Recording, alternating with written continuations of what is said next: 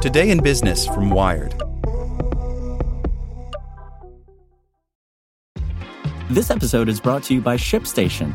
You know, some things take a lot of work, like sending little robots to far-off distant planets. And just as that's challenging, so too is running a successful e-commerce business, especially when there's so much to do. So I want to introduce you all to ShipStation. Now, I love using ShipStation because of its easy-to-use dashboard, which makes managing orders and printing labels a breeze and super smooth. Oh, and the customer service is just out of this world. It's exactly what you need to help grow your business. Sign up for your free 60-day trial at shipstation.com/technews. That's shipstation.com/technews. Want to learn how you can make smarter decisions with your money? Well, I've got the podcast for you. I'm Sean Piles, and I host NerdWallet's Smart Money Podcast. Our show features our team of nerds, personal finance experts in credit cards, banking, investing, and more. And they'll help you make the most of your money while cutting through the clutter and misinformation in today's world of personal finance. You'll get clarity on strategies to help you build your wealth, invest wisely, shop for financial products, and plan for major life events. Listen to NerdWallet's Smart Money Podcast wherever you get your podcasts. Welcome to the spoken edition of Wired. Facebook's future rests on knowing you even better. By Aaron Griffith. For the past few years, Facebook's quarterly earnings calls have been something of a victory lap. Even at its massive scale, $40 billion in annual revenue and more than half of the world's internet users, the company manages to grow consistently each quarter, even beating analyst expectations. Wall Street has rewarded the company with a stock price that can only go up, increasing 560% in 5 years and placing Facebook among the most valuable companies in the country. But growing outrage over the social network's role in Russian election interference, filter bubbles, and the spread of divisive disinformation has led the company to announce sweeping changes in the kinds of content it will show users. Facebook executives have acknowledged the changes may affect how much time people spend on their products, which would mean fewer opportunities to show them ads.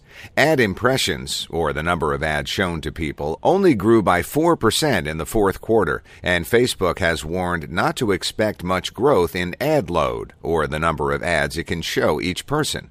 Less time spent on Facebook could deal a huge blow to Facebook's once ironclad business. But the company has a plan to counteract that. It's raising its prices a lot. Even as Facebook reported that users collectively spent 50 million fewer hours a day on the network in the fourth quarter, revenue during that period increased 47% to $13 billion. Facebook pulled this off by boosting the average price per ad by 43%, CFO David Wehner said on the company's analyst call Thursday. How does Facebook get away with jacking up its prices so dramatically?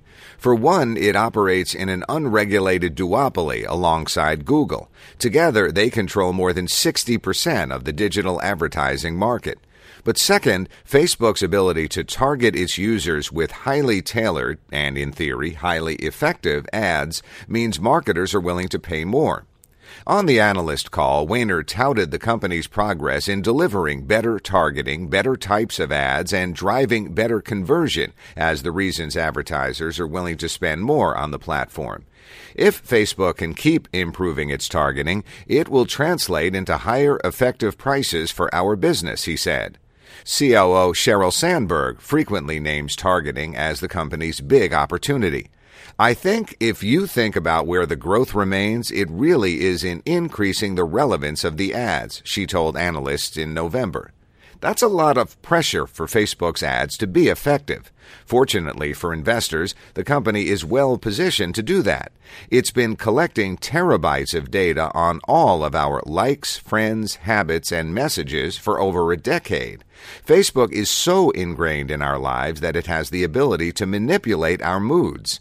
Apply that data to advertising, and the company is so good at targeting us that it's subject to a persistent conspiracy theory that the Facebook app is somehow secretly listening to our conversations.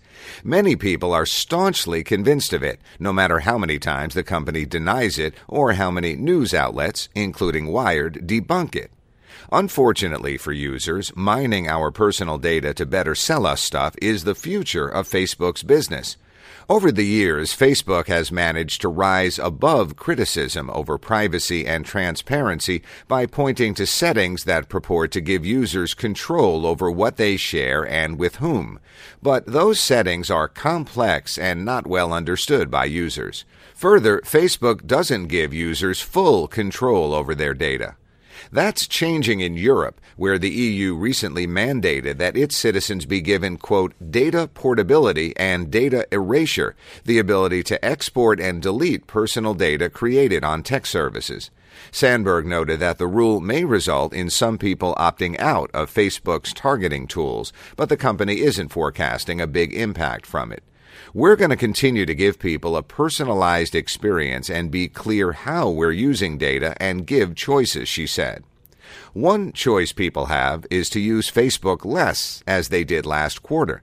The company has warned that time spent on Facebook may continue to decline. Facebook can continue its dominance despite the decline as long as it can use its trove of personal data to target increasingly expensive ads. For now, the world has maxed out on using Facebook. The question is whether advertisers will do the same. Want to learn how you can make smarter decisions with your money? Well, I've got the podcast for you. I'm Sean Piles, and I host NerdWallet's Smart Money Podcast. Our show features our team of nerds, personal finance experts in credit cards, banking, investing, and more. And they'll help you make the most of your money while cutting through the clutter and misinformation in today's world of personal finance. You'll get clarity on strategies to help you build your wealth, invest wisely, shop for financial products, and plan for major life events. Listen to NerdWallet's Smart Money Podcast wherever you get your podcasts.